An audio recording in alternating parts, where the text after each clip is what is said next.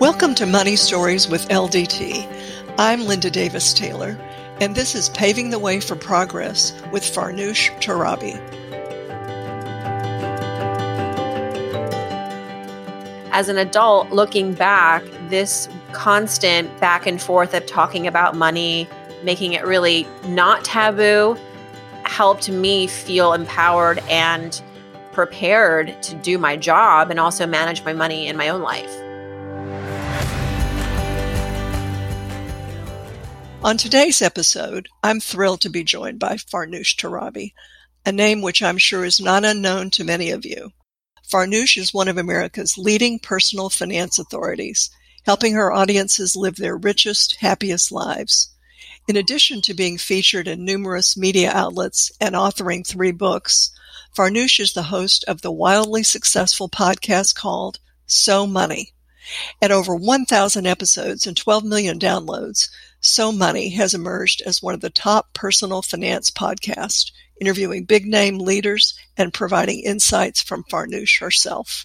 But how did she get there? What did conversations about money look like growing up? And what is her hope for the future? Today's episode answers these questions and a whole lot more.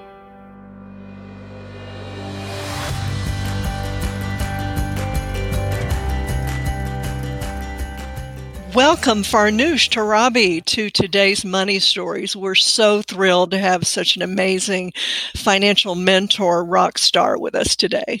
Oh, thank you so much. And congratulations on your podcast. Well, thank you. I know that you are such an expert, and you have spent and continue to spend so much incredible energy on this phenomenally important topic of personal finance and education. You know, I'm particularly interested in furthering this conversation, and so it's really a thrill to have you because you've talked to literally thousands of people about this topic, and we just really welcome your insights into our conversation. As much of as a professional expert as I know you are, Farnoosh, I would love to begin our conversation today on a little bit more of a personal level. When we think about money stories, I know you agree we all have our own money story. And so if you'd be willing to share with us from your personal perspective, when you were growing up, did your parents actually talk to you about personal finance?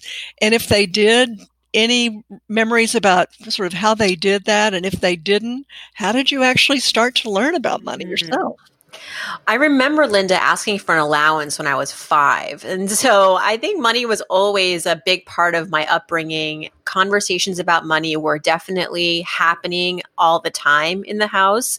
And it was very fluent. It wasn't so much of a formality where we're going to sit you down and talk about credit cards and compound interest and saving money. But my parents were very transparent in their own financial lives. So I remember my mother, for example, taking me to the department store and showing me how she was paying off her store credit card.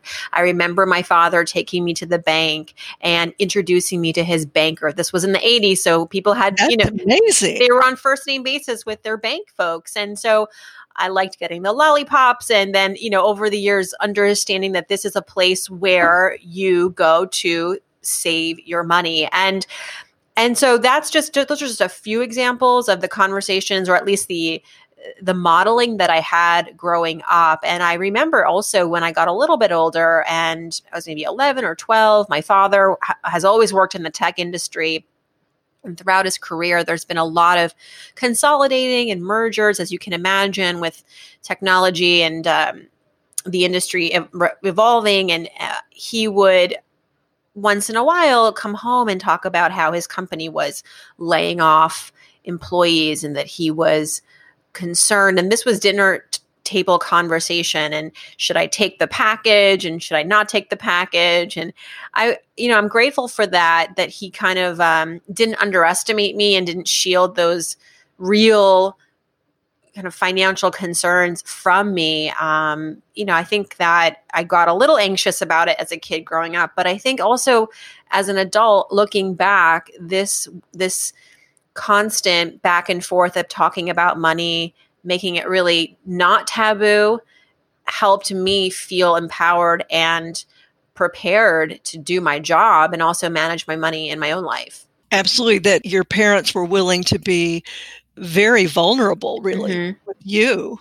And another thing I just want to pick up on that you said that I find fascinating, especially given your life and how you talk with so many people, is you ask for the allowance. And I want to go back to that because for women especially, doesn't that strike you as interesting now that you had the something in there, confidence to ask yourself?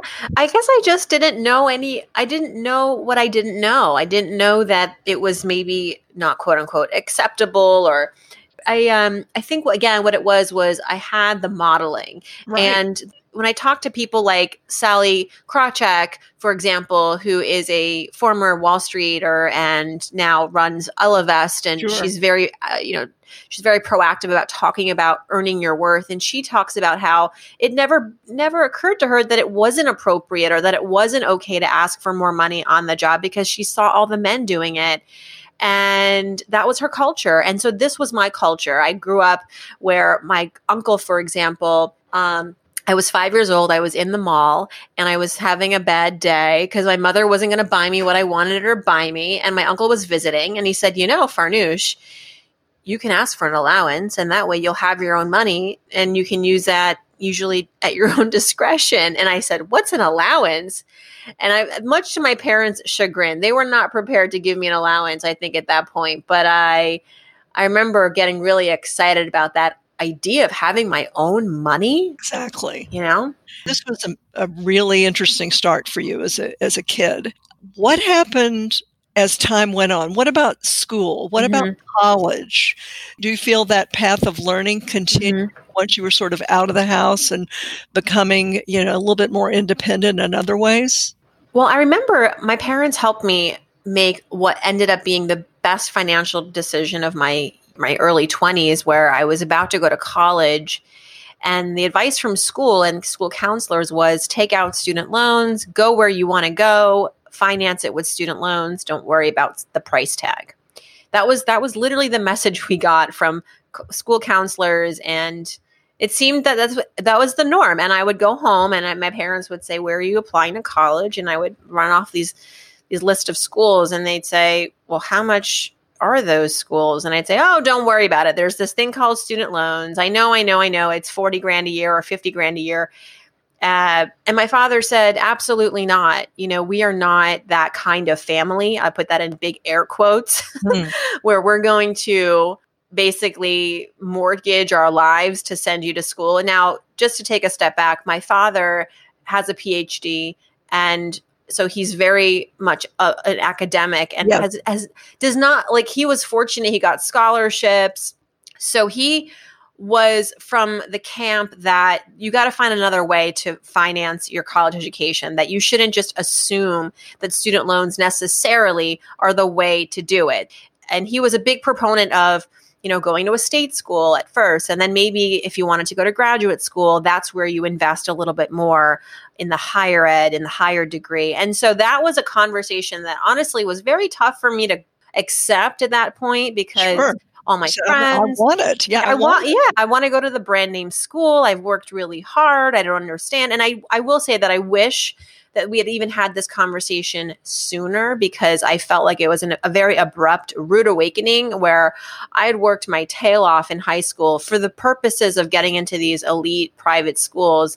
And then that kind of was not possible for me because they said we don't actually have the money. Your bubble was burst, and my bubble was burst. Yeah, real lesson for any of our listeners who are not at that point yet with their families, but how to really work up to that so it doesn't feel so personal. Right.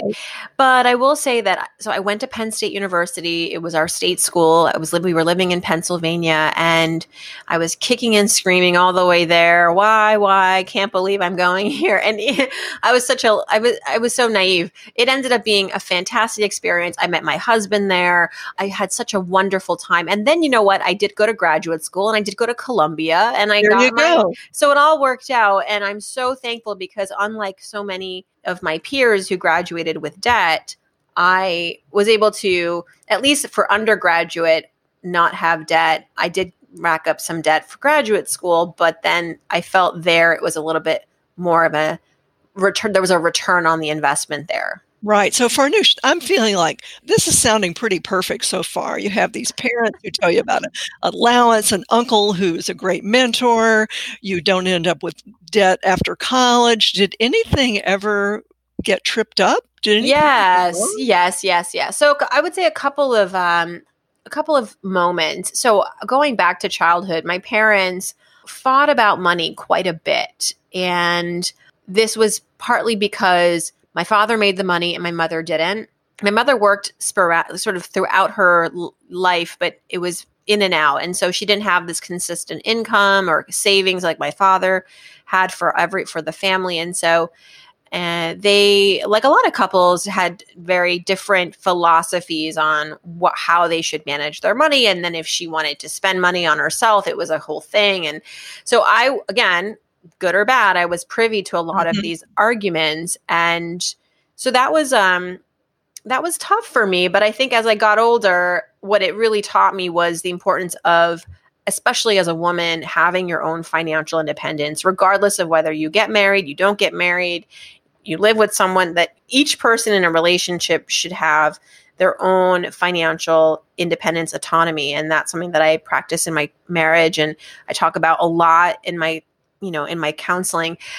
That, and then I would say also, like a lot of kids, I did rack up credit card debt in college. It was a time period where it was okay for banks to be right on campus marketing directly to the 18-year-olds. And now that's not allowed. But I remember really being enticed and going for the shiny objects, like whether it was a free t-shirt or free pizza or whatever it was, to open up the credit card. And then I had about $4,000 or $5,000 worth of credit card debt. I didn't understand that it would hurt my credit if I didn't pay off the bill every month in full. I thought that just paying the minimum was okay, where I was just, I was playing by the rules. And so that was not a good idea. No, that's so fascinating, because you had all the lessons. As you said, you thought, I'm doing just fine. I'm paying my bill. I'm doing what they asked me. But yet that points out a real need. And I'm just curious, obviously you handled it, you got out of it, you figured it out. But did those experiences motivate you in some way to further your own interest and career in this area? Did that have anything to do with your decision? It would seem like a perfect line where, okay, Farnoosh has all this background and comfort talking about money, so naturally she's going to become a financial expert, author. And that definitely contributed to my decision to take on this career path.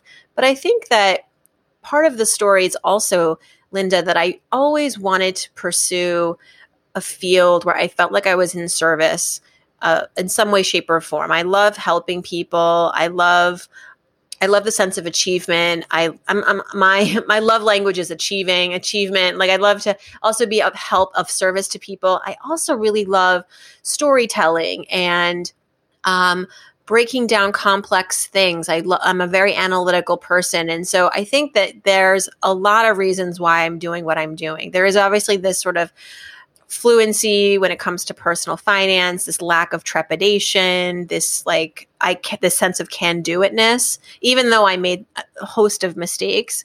I think that helped me understand and have empathy for everybody who does fall into the debt trap. It happens to the best of us. Absolutely. I think, I was tempted. I was on my own in college and wanting to get all the, clothes and trips and going out and et cetera. So in the grand scheme of it, I think I did okay.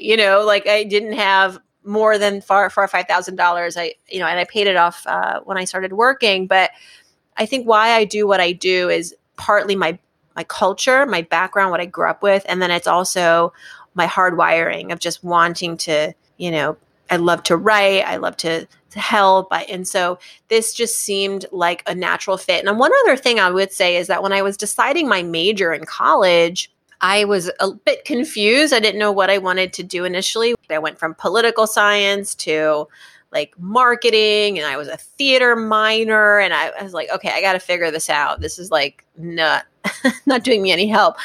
My father said to me, pick a major where you will be able to get a job. And again, this is my dad, very rational. Right. He's a physicist. He's a scientist. So he's like, A plus B should equal C. So I decided finance because what other degree could really promise that?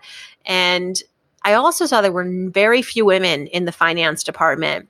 And that actually excited me because not because I was hoping to date all of the men, but because I thought here's an opportunity to stand out. Right. I looked at my roommate who was an engineering major, female engineering major, and I saw they would roll out the red carpet for her. They gave her a full ride at the school. They gave her all these extra supports because they wanted to attract more women into the STEM courses. And so I saw that a little bit with finance as an opportunity to go and sort of, pave the way. Right, exactly. So you've written 3 books on personal finance. You've been in more media outlets than I can count. You have your incredibly popular podcast called So Money, and obviously you're a financial mentor. You've talked about education and your early exposure to the importance of education. One of the things that I'm curious about and would love to know your thoughts is, do you think that it could be helpful and even possible for colleges to offer some sort of personal finance course as a matter of a requirement? Do you think that's possible? And do you think that would be effective?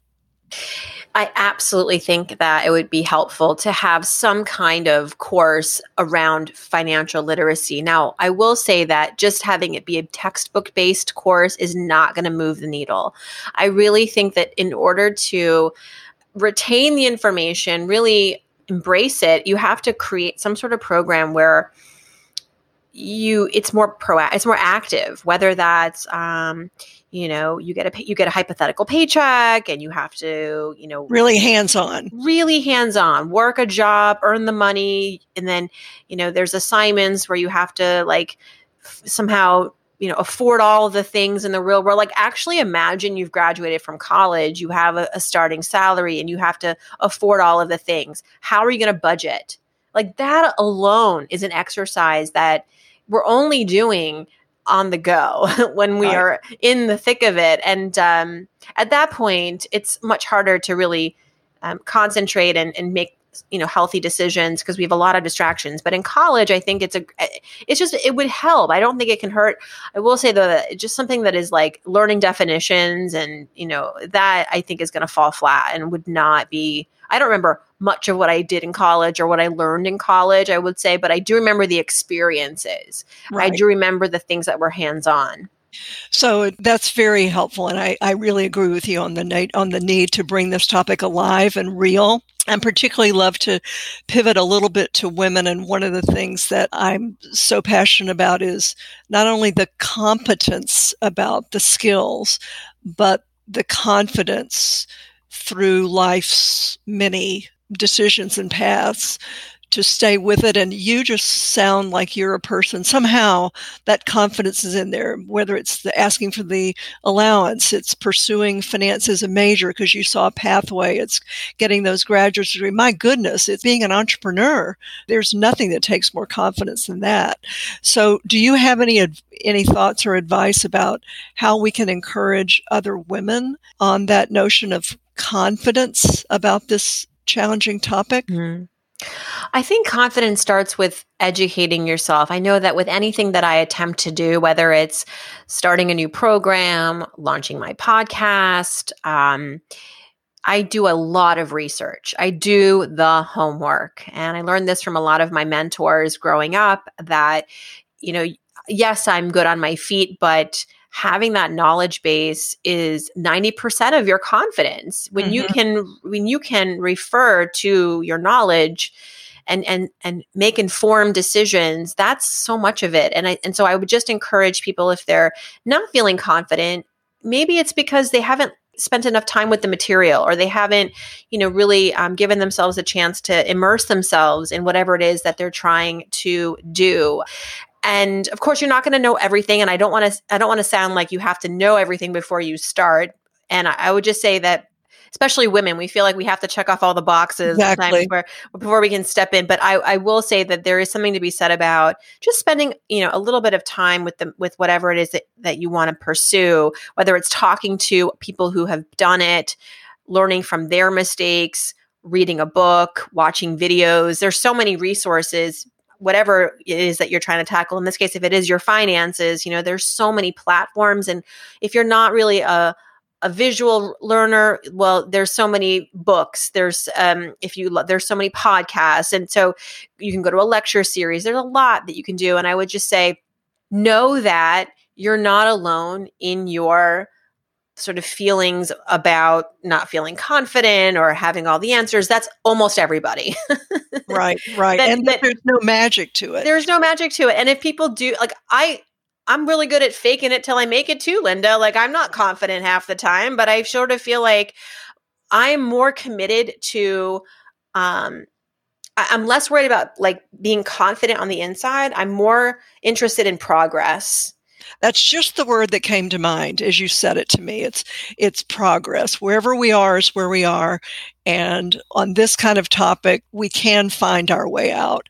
So Farnoosh, you have this, and I listen to your podcast regularly, and so many helpful conversations there. If there are some listeners who maybe don't have as much experience in having those conversations about money, do you have any kind of icebreaker question that comes to mind that you could share with our listeners for them when they want to start a conversation about money with someone important to them? Sure. Yes.